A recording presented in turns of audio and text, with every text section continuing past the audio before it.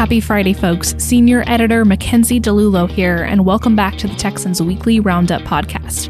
This week, the team discusses the beginning of the Texas Legislature's 88th regular session, the changes coming to the Texas Senate, Dade Phelan handily defeating Tony Tinderholt for the Texas House Speakership, Comptroller Glenn Hager's projected budget surplus growing from $27 to $33 billion, Phelan's list of priorities for the legislative session over the next 140 days, the Texas House adopting rules that do not ban or restrict Democratic committee chairs, Governor Greg Abbott announcing over 300,000 illegal aliens arrested via Operation Lone Star, Abbott supporting the ERCOT market redesign and his opinion on getting the legislature's input, Texas Republicans' criticism of President Biden's El Paso visit to the southern border, and a Texas Republican filing articles of impeachment against Homeland Security Secretary Alejandro Mayorkas.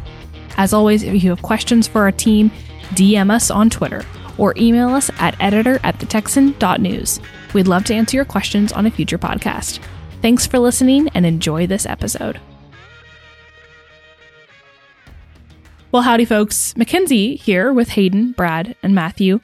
We had a giant week in news, and I'm excited to jump into all things session. But before we start, I came home from my honeymoon, which was a wonderful time, to a gift on my desk, Bradley, from your grandmother. Mm-hmm. Now, for listeners who may not remember, it's been a long time, and it's maybe even mentioned 2 or 3 times. But you have a feud with my grandma, which is really kind of weird on your part. On my part. But you keep, going at this. But hey, apparently an olive branch has been issued. Well, and by keep going at this, you mean not talk about it for months. Yes, correct. But regardless, I came home and there was this very sweet bag gift on my desk. I opened it and I was like, who left me a gift? And it was a framed picture of Brad's dog, Winston, who is one of my favorite living creatures on this planet. And oh gosh, I should have brought the picture in so I could read the note, but it said, since my owner does not have an Instagram, here is a one-time Winston-gram. And it was a little picture of Winston as a young pup. And now I have it just sitting on my desk, and your grandma wrote a sweet note, and which I also still have. And so now, thanks to your grandma, I have a very sweet picture of your dog, who I qualify as my own, sitting on my desk. So, Mrs. Johnson, thank you very much for your sweet gift. Merry belated Christmas. And it made my Tuesday coming back to the office and receiving such a fun gift. So I loved it. Can't imagine why you forgot about that, because I told you. I know you did, and I still didn't remember. I sent you a picture of it. you sent me a picture. Oh, I don't. Anyway, my memory of the bag, not of what was in it. Okay, yeah. Well, I did not recognize the bag when I did return. A lot had happened since then. But really, what went down? Nothing at all. It's not like you changed your last name or anything. No, nothing crazy happened whatsoever. By the way, did you change your name on Twitter yet? No, but I think I'm going to do the whole change my name, because people don't like DeLulo. It's just different. It's so different. So I'll probably put out a tweet that's like personal news. Change my last name. Here's a wedding picture and call it good. Did you file the paperwork to change your name yet? No, but we're getting so off track. It takes so much to change your name. I had no idea. That's what I've heard, but I've never actually looked at the process. Most of my friends who have say they do it like a year later. It requires so much work. We have all the other paper, like we're legally married, but not just legally, but there's so many things that your name is on that you've got to go through the process. I mean, well, and legally changing your name is one part, and then you have to change it on your driver's license and your passport and your social security, like everything. It's a lot of work. So I'll probably delay that a little bit. I still haven't finished updating my address. So yeah, the name thing. There are actually services you can buy online that will send you all the paperwork. It'll say, okay, here's everything you need to change your name on everything that exists, which I might just end up doing instead of going and scrounging all the government websites for everything. Or there's probably a listicle somewhere. Probably. It'll give you everything instead of having to pay for it. Yeah. I'm not looking for, my name is already my first name. People always get confused with spelling it, and DeLulo is such a hard, that's just difficult. But we'll figure that out at a later time. Regardless, we've talked too much about me. Let's get into the news for this week. Bradley, we're going to start with you, but we're all going to kind of talk through this beginning of the Texas legislature's 88th legislative session. A lot to jump into here. A lot happened, but it kicked off this week. We've been looking forward to this since the last session Very ended. much so, yeah. It's a very exciting time for us. Give us a brief overview, just starting off with the things to expect. So on Tuesday, the 150-member body gavelled in, gave their oaths of office. The House elected a speaker. Speaker Phelan won the second term, and the Senate elected a president pro tempore, which was Senator Kelly Hancock from the DFW area. And then the next couple of days, they took care of their housekeeping measures, just order of operations in their specific chambers, and then the House handled their rules, which we'll get into in a bit. But just basically getting their house in order before they hit the ground running on the actual policy and legislation that they will take up. So they have 140 days to complete their business before the session times out on sine die, which is May 29th.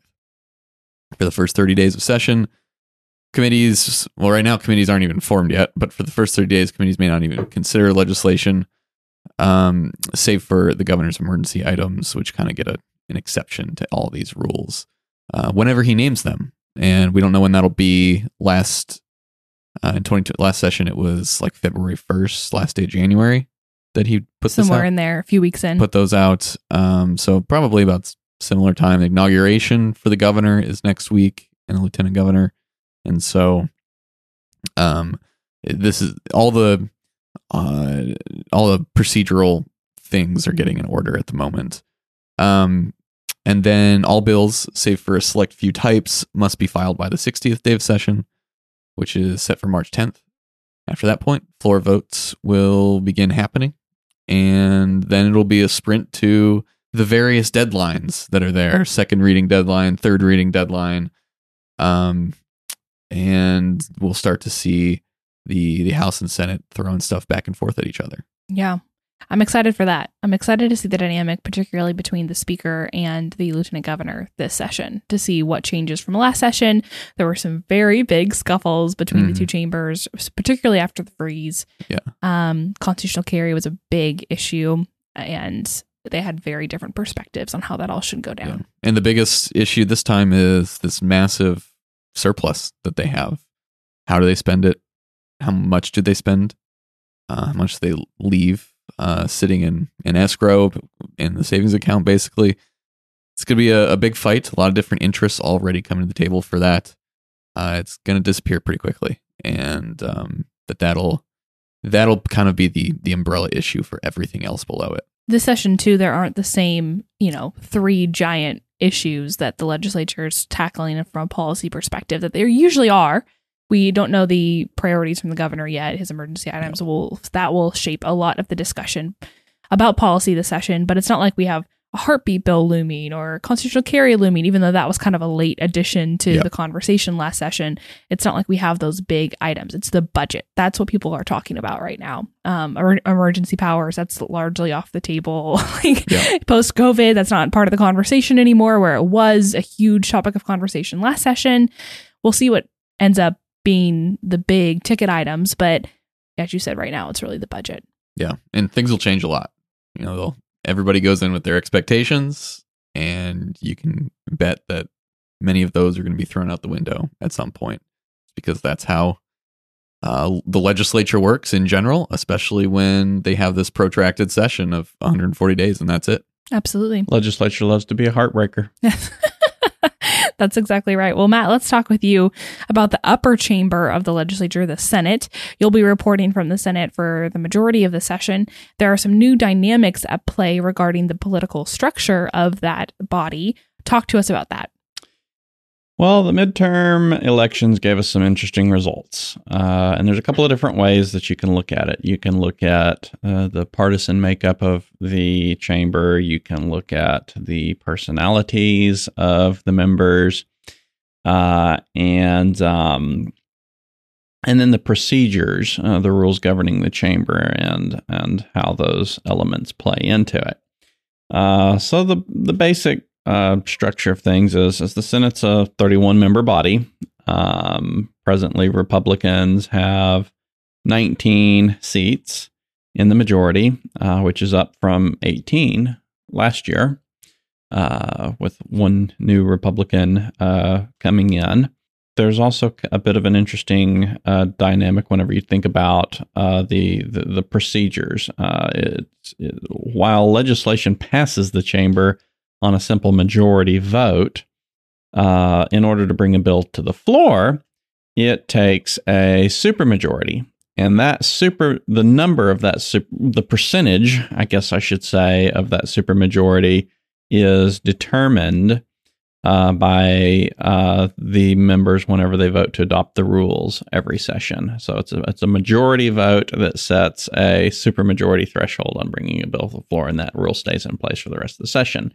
And the reason that they have that is because ordinarily, I believe it's a constitutional mandate that says the Senate will consider bills in the order that they're filed. So Bill 1, 2, 3, 4, in order to set an agenda that's outside how things were filed, there has to be a motion to suspend that rule and take a bill out of order. So that's where that supermajority threshold comes into play. In order to bring that bill to the floor and craft a calendar for the day, they need a supermajority. Last session, that number was lowered to 18 because all we had were 18 senators. This go around, we have 19, so the Republicans can comfortably bring a bill to the floor without obstruction. There was one other interesting part to play, which ties into the personality aspect of it, and that was, last session we had State Senator Kel Seliger from West Texas, who was a more moderate Republican and was frequently at odds with Lieutenant Governor Dan Patrick. And what made it interesting was Seliger was in a position to be able to threaten to not give Patrick the votes to bring a bill to the floor, which could ultimately kill a bill. So that gave him some leverage, and you ended up with some pretty tense moments last session between Seliger and Patrick.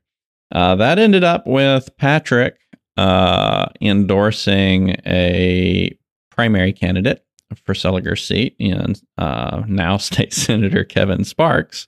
And Patrick, who was Trump's campaign chairman in Texas, lo and behold, President Trump made an endorsement in that race, which ultimately led to Seliger not running again. Fast forward, Sparks swept the election, and so overall, you have a much more friendly Republican caucus to the lieutenant governor this session, in addition to a larger majority. Absolutely. It's a very different dynamic this session. Thank you so much, Matt. Hayden, we're coming to you. What you've called a largely symbolic race for the speakership ended without much any real fireworks. How did the nomination of Representative Tony Tinderholt of Arlington for speaker play out? I call it symbolic because Dade Phelan and his family were already staged next to the press box, and he was waiting with a prepared victory speech. So it was symbolic in the sense that he already had the votes to be elected speaker, and it was unlikely that anything that was said on the floor the other day was going to change anyone's mind. But it was a message that Tinderholt, Representative Slayton, and Representative Schatzline sent to the leadership that they intend to advance conservative priorities, and they intend to force the body to consider matters that are important to the grassroots. The speaker vote was presided over by Secretary of State Jane Nelson because, of course, they had not elected a presiding officer, so she fulfilled that role. The primary argument for Phelan was that he is considerate of all points of view and that he leads the chamber differently than Congress functions. The argument against him, as we've talked about on this podcast before, was Representative Tinderholt and others opposing the appointment of Democratic committee chairs, which Brad is going to discuss later.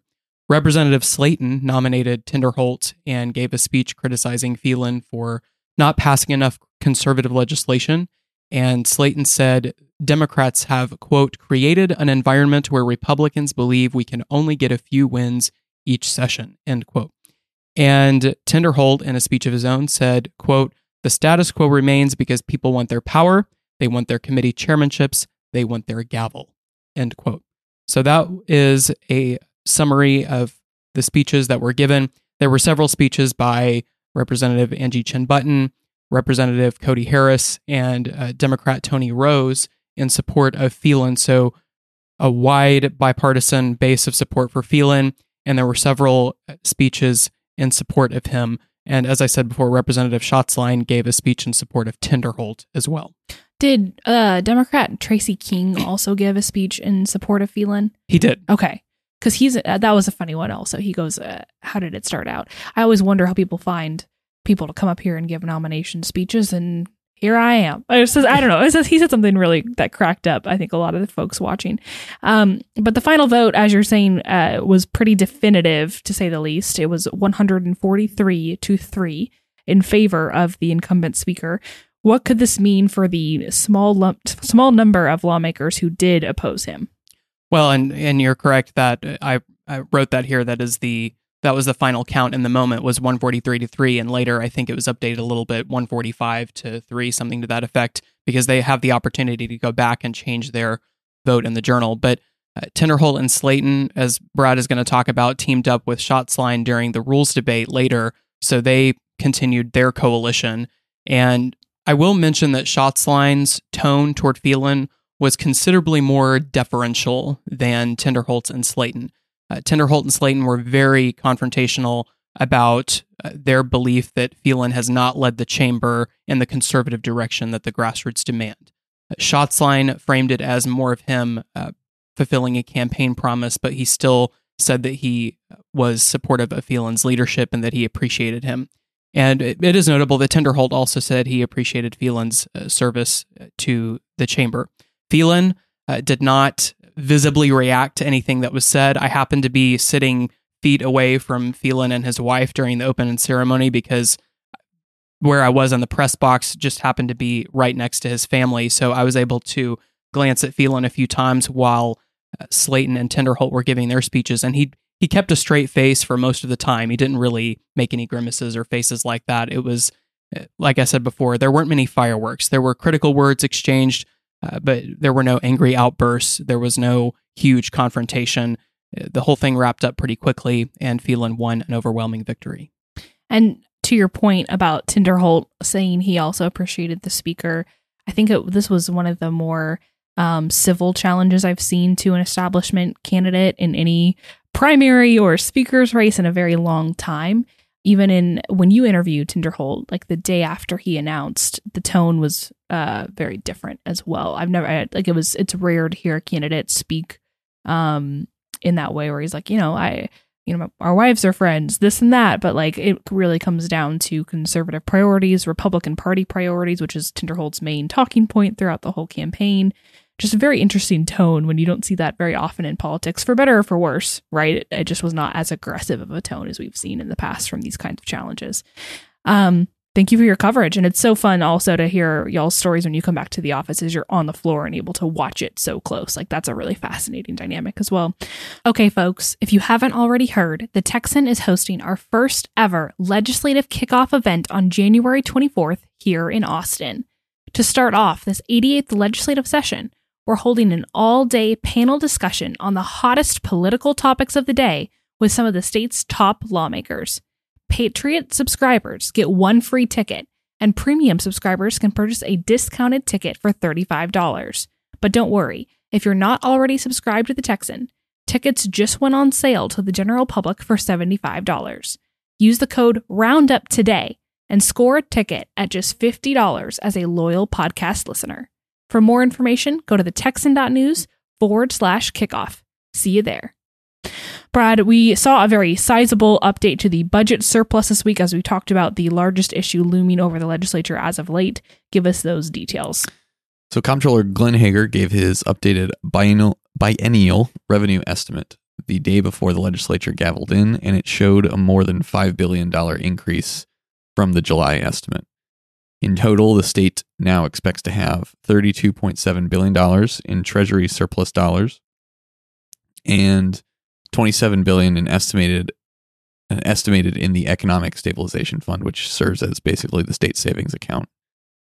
The Texas legislature will now have to decide how much of that to spend and on what, as Hager has maintained throughout the last year and a half or so, when we've seen these huge numbers of consumption tax collections.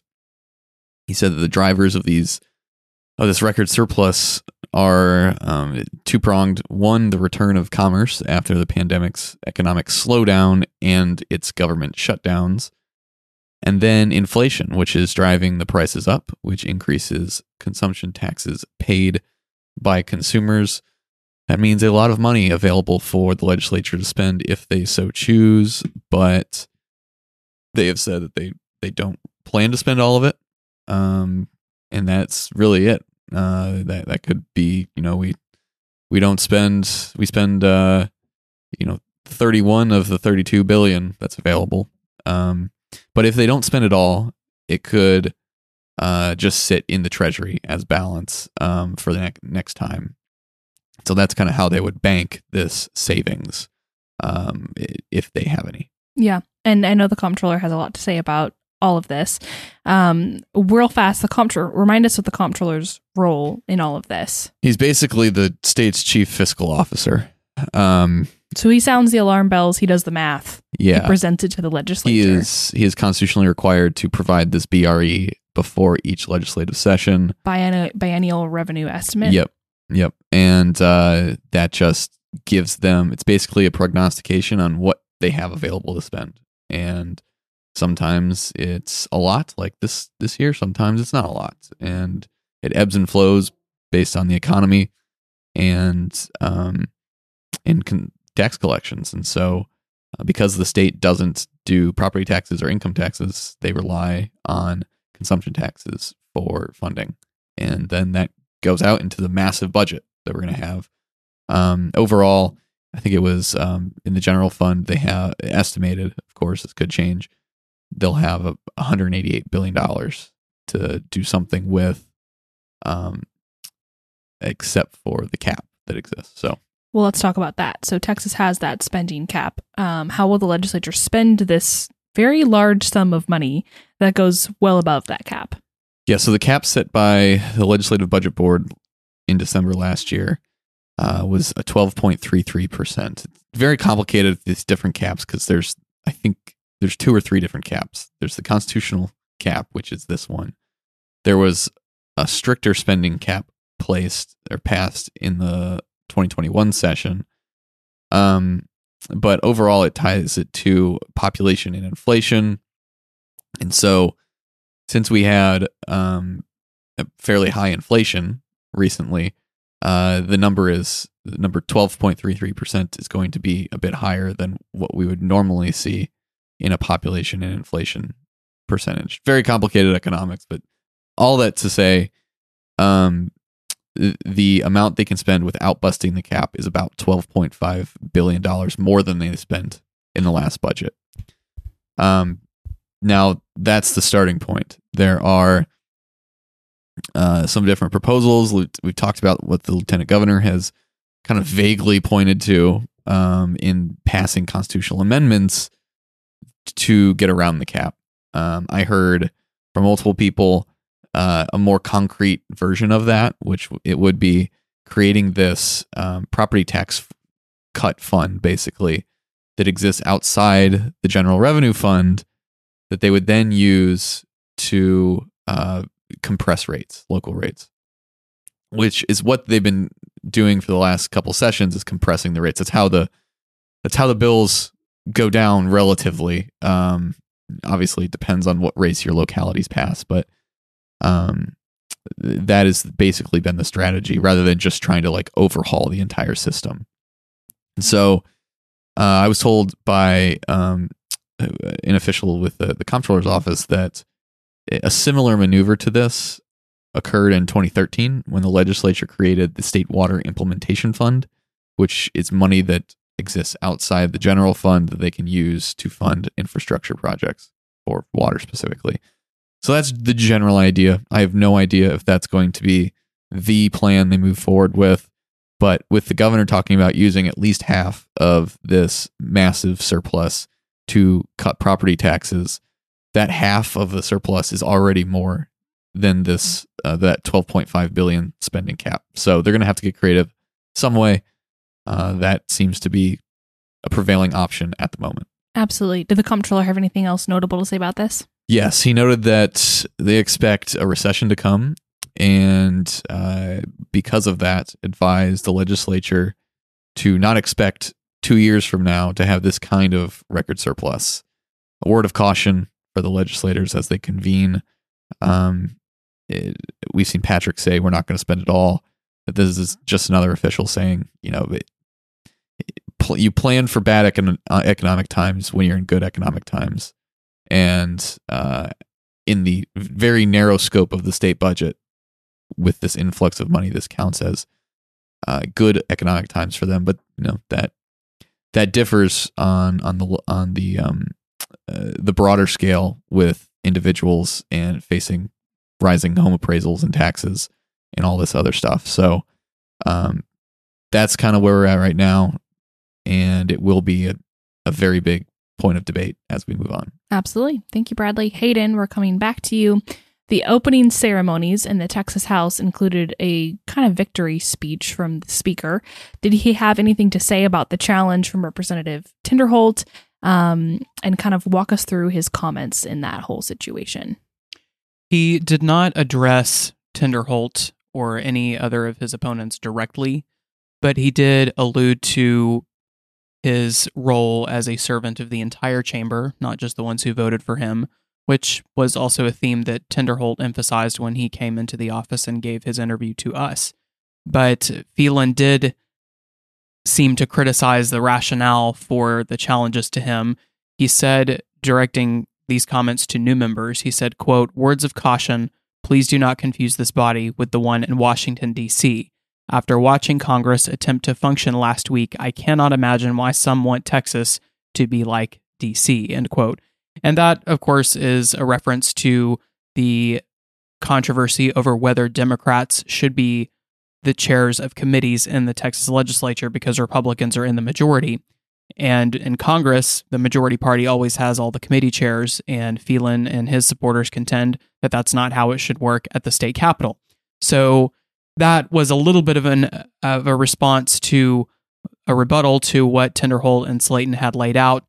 He also admonished new members to learn the rules and not, quote, flee from their responsibilities, end quote. No doubt a reference to the 2021 quorum busts. So he seemed to have a little bit to say, directed toward everybody in his opening speech. Yeah, absolutely. Fascinating to watch these issues from 2 years ago just start to be talked about all over again. He also outlined some of the work he hopes the chamber completes in the coming months. What were some of the policy items that he listed? Well, he did talk about a lot of things that have been hot button issues around Austin and Texas statewide. He first mentioned property tax relief. He said that his constituents and others have expressed to him that they feel like they're renting their home from the state, which is a common criticism of property taxes, because whether you own your home or not, even if you pay off your mortgage, you still got to send your bills into the local taxing district. He also mentioned criminal justice reform. He said the legislature needs to balance compassion and cracking down on violent offenders versus giving programs and leeway to nonviolent ones to restore them to society. He also talked about border security. He said border security funding needs to be based on measurable results, and he even gave a nod to the 40 or so counties that have declared invasions along the southern border. He also mentioned healthcare access, particularly for rural mothers. He said his definition of pro-life includes providing healthcare access. And then, of course, he referenced the tragic shooting in Uvalde that took the lives of 19 school children and 2 teachers. He said the legislature would address that. He said, quote, "This is going to be an especially tough conversation, but this body has proven capable of handling conversations like this in the past. I'm confident we will do so again," end quote. But he did not mention anything to do with gun restrictions or gun control or anything like that. He just broadly said that it would be addressed during the session, although Senator Gutierrez out of San Antonio, who represents Uvalde, has already introduced a compensation fund for Uvalde victims and is already pushing for gun control measures such as increasing the age to purchase a firearm to 21. So the Uvalde shooting will be a feature of this legislative session. Bradley, I know you were a part of a press gaggle earlier today. Mm-hmm. Did the speaker have anything to say about those issues particularly? Nothing really new other than he doesn't foresee that he did discuss Tracy King's proposed raise the age to 21 to purchase an AR-15 type rifle. Not sure exactly how that's constituted, how broad a range of rifles that applies to, but the issue's been discussed before, and feels that he doesn't see much traction within the body to do that, but he expects a discussion on it, and he expects, especially considering what happened and the fact that it's Tracy King who represents Uvalde presenting it. He expects there to be, it's not just going to be pushed under the rug. Yeah. It will be discussed. I think we've also seen Abbott been asked on that topic before about raising the age, and his quick rebuttal on it is he points to the recent court rulings, saying, look, the federal courts have already ruled on handguns, saying, adults age 18 under 21, struck down state laws banning under 21-year-old from carrying handguns, and so basically implying that the courts, wouldn't let a law like that stand. So kind of ended that conversation. Phelan also right discussed there. that, and he said there's been a lot of developments on this, and we've seen the courts go in a different direction than what this bill hopes to do. And so interesting. That is, he did not take any personal stances on it. But he did say he doesn't foresee that passing the House, and not only would it have to pass the House, it'd have to pass the Senate, and get the governor's signature. That too. So a lot of roadblocks to that kind of thing. Certainly, but notable that the big lawmakers and the big executives are talking about this. Thank you for that coverage. Hayden and Brad will both be in the House for the session, covering everything going on there. So make sure to follow them and Matt on Twitter. I'll always plug y'all on Twitter because that's how I keep in touch in a lot of this stuff when I'm not able to watch what's going down. Brad, the feature of Wednesday's rules fight in the Texas House focused on the Democrat chair issue and amendments to ban them that were not adopted. Give us a rundown of how things happened. We'll walk through all the details. Yeah. So it kind of began on Tuesday late afternoon when leadership sent out the proposed rules and housekeeping resolutions, and announcing that they were going to be up for a vote, brought to the floor the following day on Wednesday. So that kind of set off this scramble. The history of when they bring up these rules is a little spotty. Like the last session, they brought it up 2 days later. The 2 sessions before that, it was the first day after they gavelled in. And then there was another instance a few sessions ago that they did it 2 days after. So there's a mix here. But the reason that's notable is that there were a lot of GOP activists that planned on coming. And they're actually, as we're speaking at the Capitol right now, I saw them there earlier, coming en masse to sit in the gallery and voice their, or at least show their support for banning Democrats from committee chairmanships. And so they were counting on that being Thursday. All this went down on Wednesday, and so sitting in the House, you saw there were some of those activists up there in red ban Democrat chair shirts, but not nearly as many as are there right now. So that's kind of the beginning of this. Once we get to the floor and talk about this, we have the housekeeping resolution that. It includes something a $2,000 office budget rate increase, and a couple other things. One of which would become incredibly important, but nobody realized in the moment. So they passed the housekeeping resolution. As I recall, normally rules is passed first, because usually that takes longer. They get the big business out of the way. Yes. Pass housekeeping. Everyone says aye. Nobody bats an eye. Right. And that's exactly what happened, only they did housekeeping Reverse. first. Yes. Nobody, I think only Tinderholt and Slayton voted against the housekeeping resolution. But then when the House rules came up, they had a lengthy debate on this amendment to place punishments on quorum breakers. So that received a lot of debate. That passed. So that's something that's notable to pass in the rules, something new. There was a lot of fight after what happened last year over that, or 2021 over that. But then when we get to the Democratic chair amendment, Representative Slayton presents his, and he presented two, and then a third far later after a lot of things happened. But the first two were the same that he presented in 2021. First one was an outright ban across the board of Democrats chairing committees. The second one restricted Democrat chairmanships to rather low level committees that don't see as high profile legislation. So like it would restrict Democrats from chairing state affairs, public ed, calendars, things like that. And so he's presenting this, and then Representative Charlie Guerin from Fort Worth, A Republican, comes up to the back mic, which is where members can talk to the one laying out whatever they're proposing. And he calls a point of order, which is this procedural maneuver to point out some sort of flaw in the bill and kill its consideration, at least in the moment. So after a really long scrum and consideration by the parliamentarians, a lot of members, they sustain Guerin's point of order.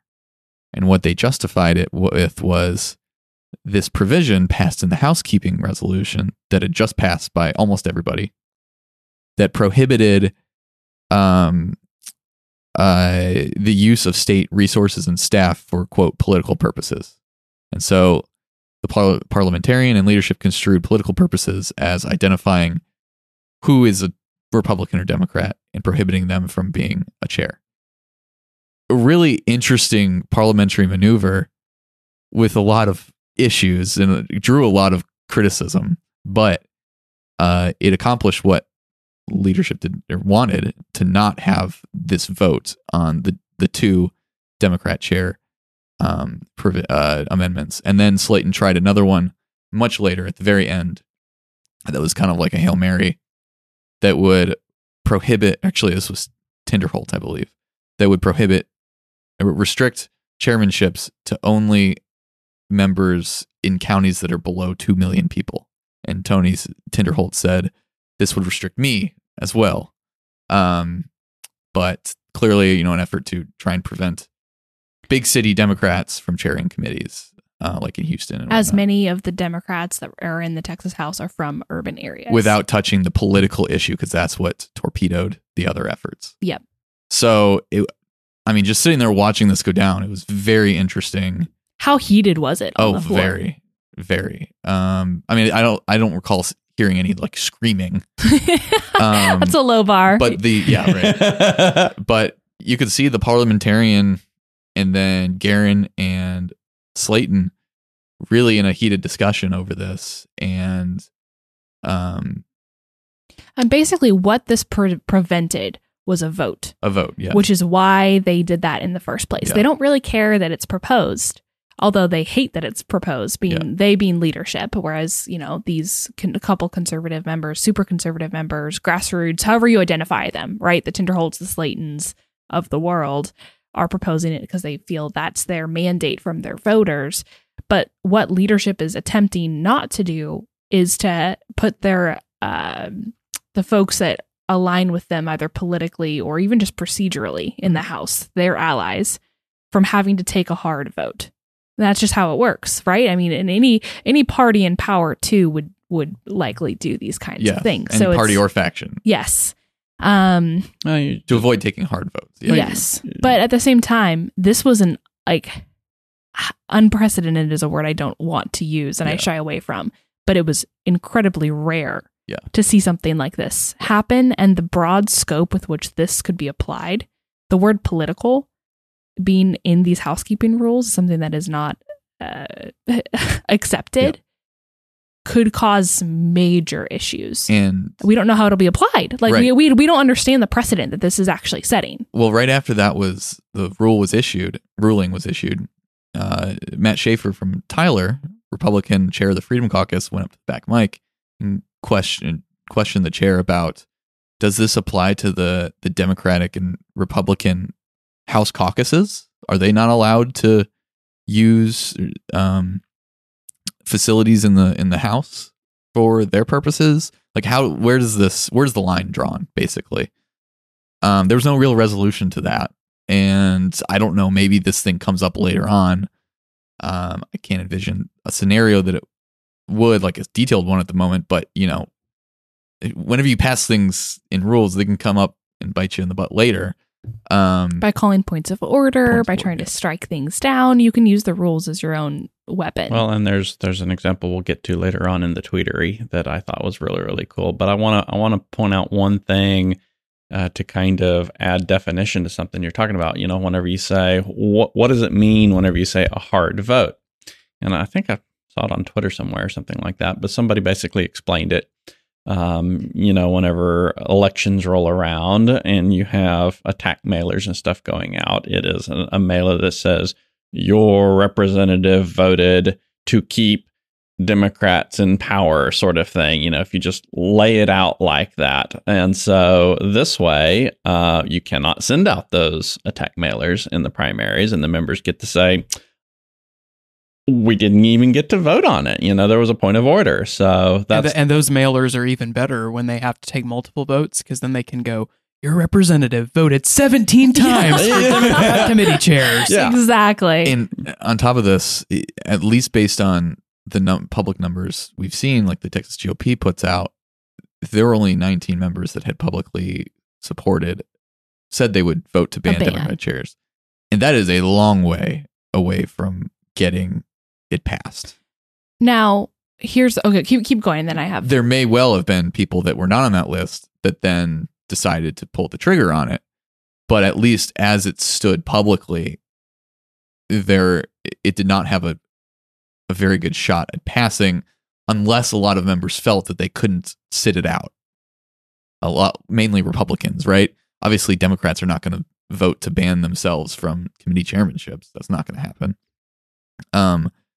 The other context to this that I think is notable of this issue is that the speakership is a numbers game. You have to get to 76. And one way that speakers, including Phelan, gets to 76 is by awarding chairmanships to Democrats, because he gets their vote.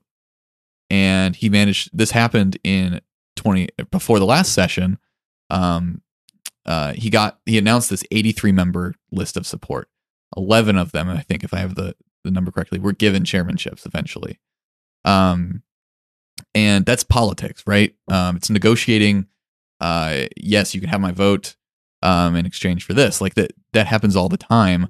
And so it's a big reason why, whether it'll be said publicly or not, that there's such opposition to banning Democratic chairs is either a threat to the speakership or threat of Democrats to break quorum again.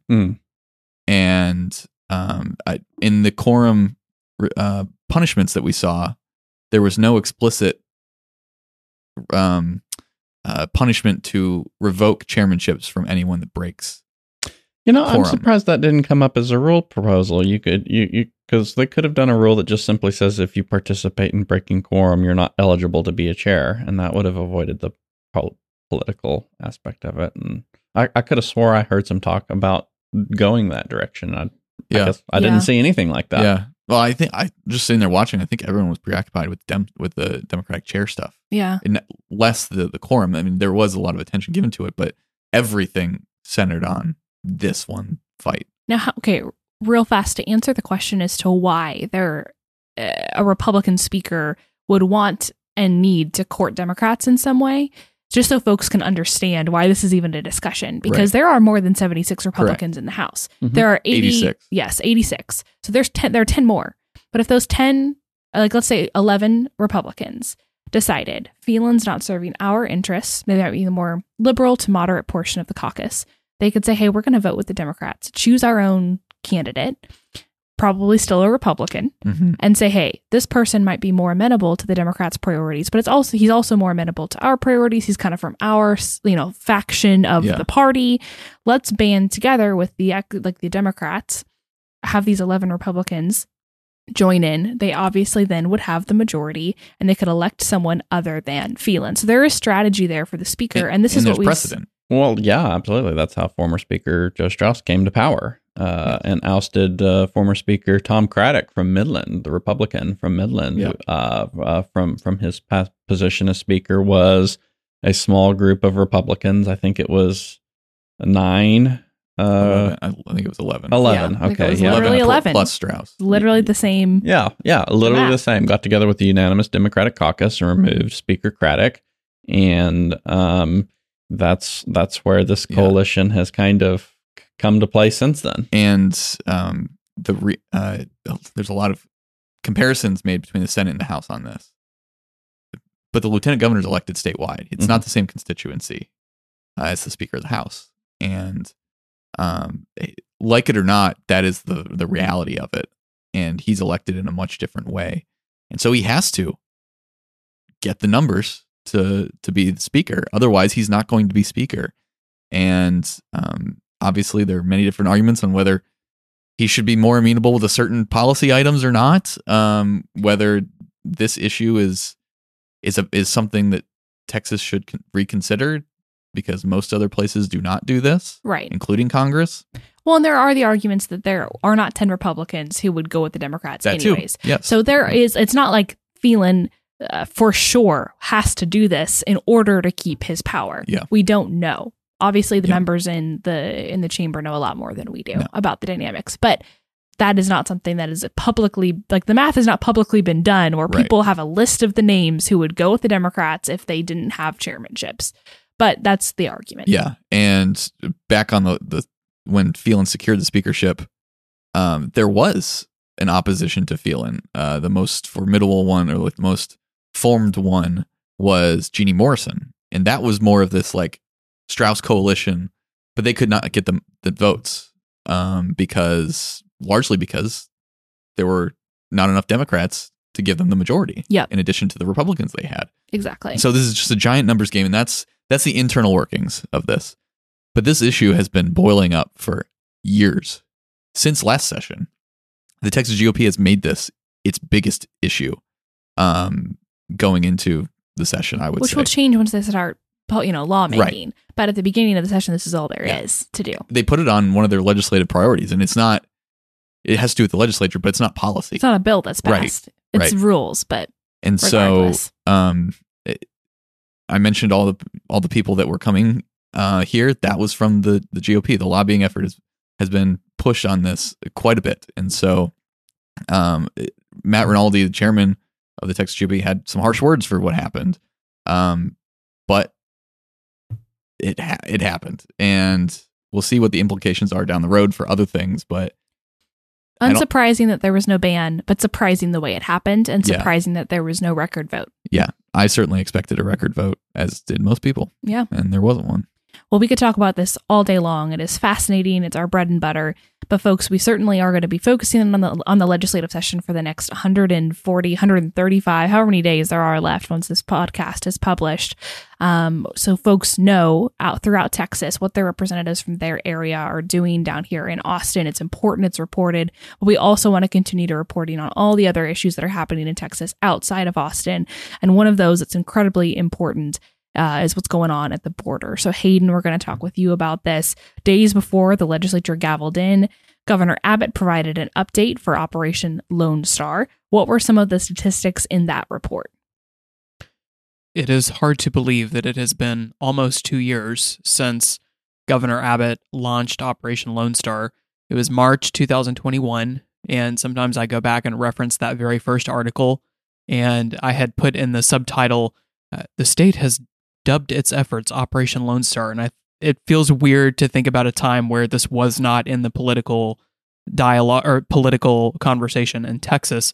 But the number of arrests that Governor Abbott announced reached a new threshold.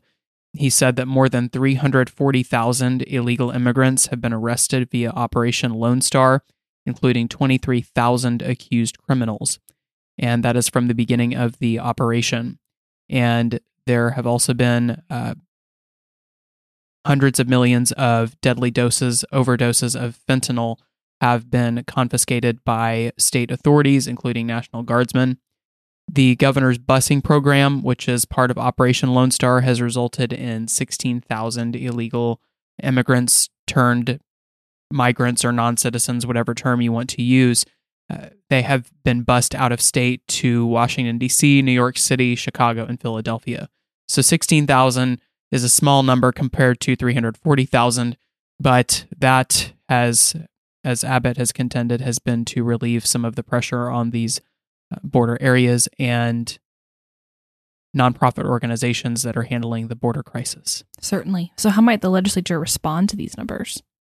Well, there have already been a number of bills filed, and the Republican Party of Texas has made a list of bills that they support, including a border wall bill by Representative Slayton, who we've talked about a lot on this pod. He introduced a bill to name it after Donald Trump. Senator Hall from Edgewood has introduced a bill similar to one by Representative David Spiller to require border security agreements. Spiller's legislation would make it optional, but would enable Governor Abbott to do so. Operation Lone Star received about $4 billion in funding during the last legislature, including special sessions. And as I mentioned before, Phelan would like to base this legislature's funding of Operation Lone Star on concrete, measurable results. Certainly. Well, thank you so much for that coverage, Hayden, and the border will not cease to be a topic of conversation even during the session. Brad, Governor Abbott weighed in on the power grid redesign this week. Give us a quick overview of what he said.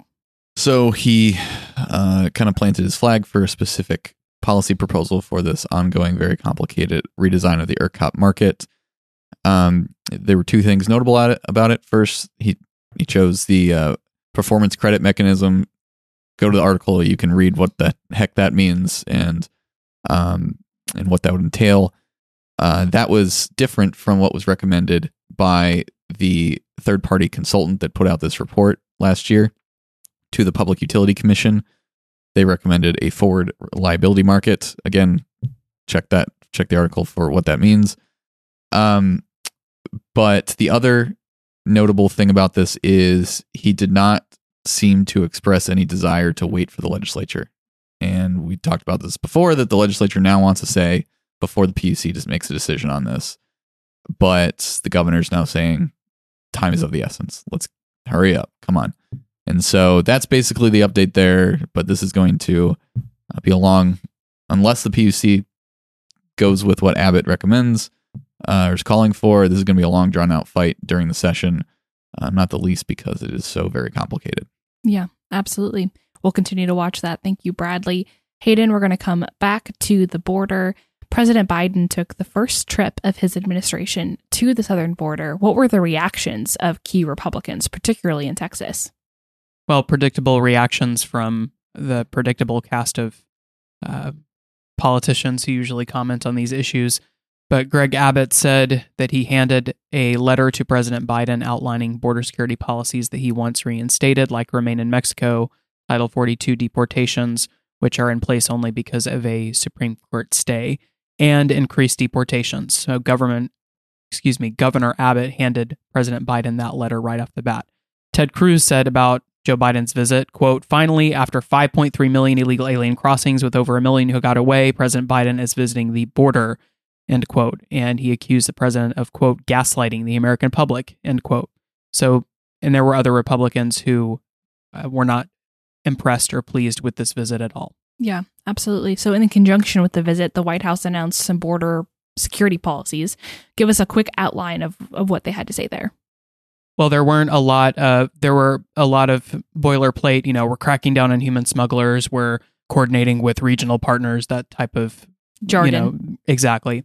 And then there were some numbers in there as well, though. They said they'll begin admitting 30,000 up to 30,000 foreign nationals from Nicaragua, Haiti, Cuba, and Venezuela under the humanitarian parole program that has already been used for Ukrainians and Afghan nationals in the past because of obvious turmoil in those countries as well. So those are some of the policies, just a sample of what they outlined. And that, of course, is not going to quiet the concerns of Republicans. One Republican, Congressman Pat Fallon, filed articles of impeachment against Secretary Alejandro Mayorkas, 2 articles of impeachment, one on account that he has neglected his duty to secure the southern border, and another article for perjury against Congress because he testified that the U.S. has operational control over the southern border. So lots of criticism continuing against Biden on the border issue as the Biden administration seeks to continue to enact its border policy agenda. Absolutely. Thank you, Hayden. Okay, gentlemen, we have so many more stories we could talk about this week, but there's just a lot of news to cover. So we are going to move on to the tweetery section of this podcast. Brad, why don't you start us off? So after the speakership vote, I saw something from State Rep Brian Harrison. If you think back during November, December, whenever it was, the Texas GOP caucus voted on whom they would support in the speaker race, and 78 of them voted for Phelan, 6 voted for Tinderholt, but it was a secret ballot, so we didn't know who the 6 were. Well, we learned who one of them was, on top of Tinderholt himself, and Slayton, who has publicly endorsed Tinderholt. But Brian Harrison stated after the speaker vote that he was one that voted for Phelan. He cited voted for Phelan in the floor vote, but voted for Tinderholt in the caucus vote. He cited Plank 233 of the Texas GOP platform that says that they should vote with the caucus decision on a speaker. So basically the caucus, which was a whole thing with the Strauss situation years ago, was that the caucus, the Republican caucus, should nominate their nominee for speaker. Yeah. And then everyone is bound by the bylaws of the caucus to support that person, which is what Harrison is citing here, correct? Yes. And so that gives us 3 that we know of that voted for Tinderholt in the caucus vote. But I think you can probably assume that Schatzline is another one because he voted for Tinderholt on the floor. And nominated him. So, but yeah, that's what I saw. It was interesting, just something we didn't know before, and now we do. Awesome. Let's stay on that topic. Matt, what did you see on Twitter? Okay, so I'm nerding out about this. There is a election attorney in Texas named Tony McDonald who put out a tweet weighing in on an interesting potential impact of the housekeeping resolution that was amended and then used to pass to uphold the point of order on the banned Democratic committee chairs. And as you'll recall, as we talked earlier, the precedent was if you have to look at a piece of paper and pick out Republicans and Democrats to assign committee chairmen, then you're essentially using House resources for a political purpose. So Tony on Twitter said one of the most intriguing things about the House precedent was the no political purposes ruling. Well, this session, we have to redo redistricting because the Texas Constitution says that the legislature will redraw boundary lines after the first general session after redistricting, and we redrew after the census. And so the present maps have been done during a special session last year, because they came out late in 2020. Because they came out late, it took forever for them to get them out. So it missed the general session. So they called subsequent specials until they got it done. So we have to, and it's probably going to be a quick process. I have no idea, but I can imagine them just going through it and reconfirming and not changing anything, but they still have to do it this session. Mm-hmm. So he points out that the U.S. Supreme Court precedent for drawing lines is that it's okay to do it, gerrymandering, drawing lines, etc., for political purposes. identifying Republican and Democrat voters and everything like that, which is how they legally draw boundaries. Well, that kind of, he's saying, has put them into an interesting potential problem whenever they come up and they want to reconfirm the boundaries that were drawn for political purposes. But you can't use House resources now for political purposes. So he's saying that Democrats will undoubtedly call a point of order based on today's precedent, saying that redistricting maps fulfills a partisan purpose. And undoubtedly, Phelan will say that it doesn't. The problem here is that the Supreme Court has told us that partisan gerrymandering is okay. So when the Democrats sue over the map, it's going to be difficult to say that the map accomplishes a partisan political purpose when the Speaker rules it doesn't. So could be complicated. But that's what we're talking about. There's unintended consequences that we're very curious to see what exactly they might be. And this might be one of them. Keep your emergency stash of popcorn ready. Oh my gosh. It's going to be an interesting session. We probably should get some popcorn for the office. I ate 3 bags of our Doritos yesterday. So anyway, I don't know why I needed to tell the listeners that. But it's true. I ate so many chips. You're still on Jamaica eating habits. Yeah, I just am hungry all the time. But that's not even new. Okay, regardless. Hayden, why don't we get back on topic? What did you see on Twitter this week? I saw a tweet of an article from Border Report that talked about a 27-year-old man suspected of pointing a gun at migrants. Did not say whether they were legal or illegal. It's a real possibility that they're either one, but he was not protecting his property or at his home, trying to prevent trespassers from entering or anything. He rolled up in a truck on a group of migrants. I'm not sure if they were legal or illegal, and pointed a gun at them. And I think he did it more than once, in fact. So he's in custody in El Paso. Wow. Just an unfortunate example of someone trying to, I suppose, take the law into his own hands or just be violent. And I'm pretty sure pointing a gun at someone for no reason constitutes assault. I'm not positive about that, but there's something there. I think that would be that would constitute assault, not battery, but probably assault under our laws. I don't know, though. I'm not a lawyer. There's a law that says it's illegal to display a firearm in a manner calculated to alarm.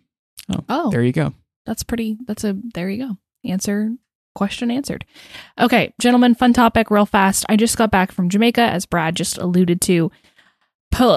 Let's just frame this as not anything other than like a post-session trip. Okay, if you were to go on a post-session trip, you've worked hard for 5 months, you worked for 140 days of grueling reporting and staying late at the Capitol. Our job is still very cushy, all things considered, with all the other jobs out there. But sessions are busy season.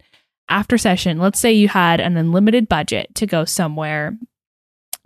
It could be anywhere in the world. Tropical, mountains.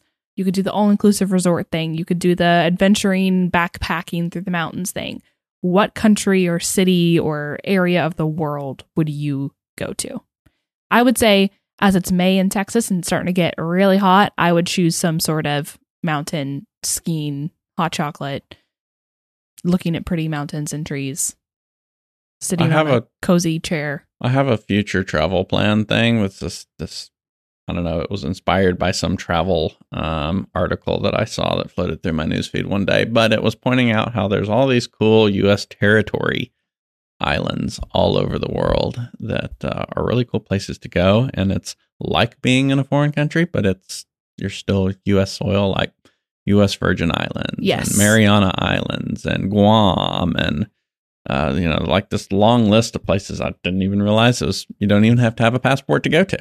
That's really cool. So I thought it'd be cool to, start like a deal where each year, you go check out one of the U.S. territories. That'd be a cool, bucket list. Yeah. Check through all those. That's a really awesome one.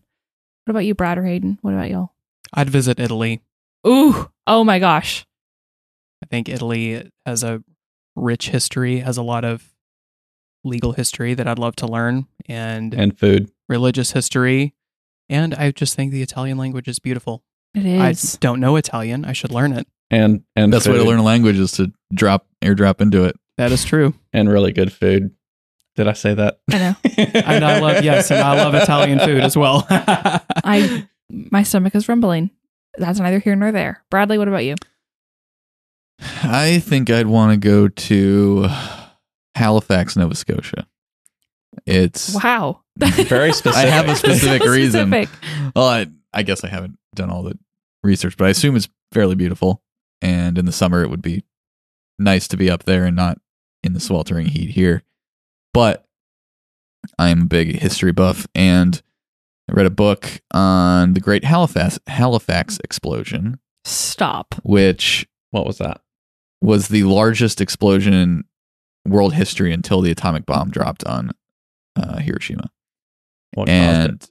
And it was during World War I. This munitions boat jam-packed with explosives and TNT and bullets and all this stuff was getting shipped. It was going to go across the Atlantic, and it had to stop in Halifax at the port. And it something happened that a spark or went awry when it kind of collided with another boat. Oof. And then went into the dock. Oof. And caught on fire, and eventually it exploded and wiped out like 3/4 of the city. Wow. Terrible I had no tragedy. idea about this. Yeah. And they managed to rebuild it, and there were a lot of Bostonians that helped send a bunch of resources up there, and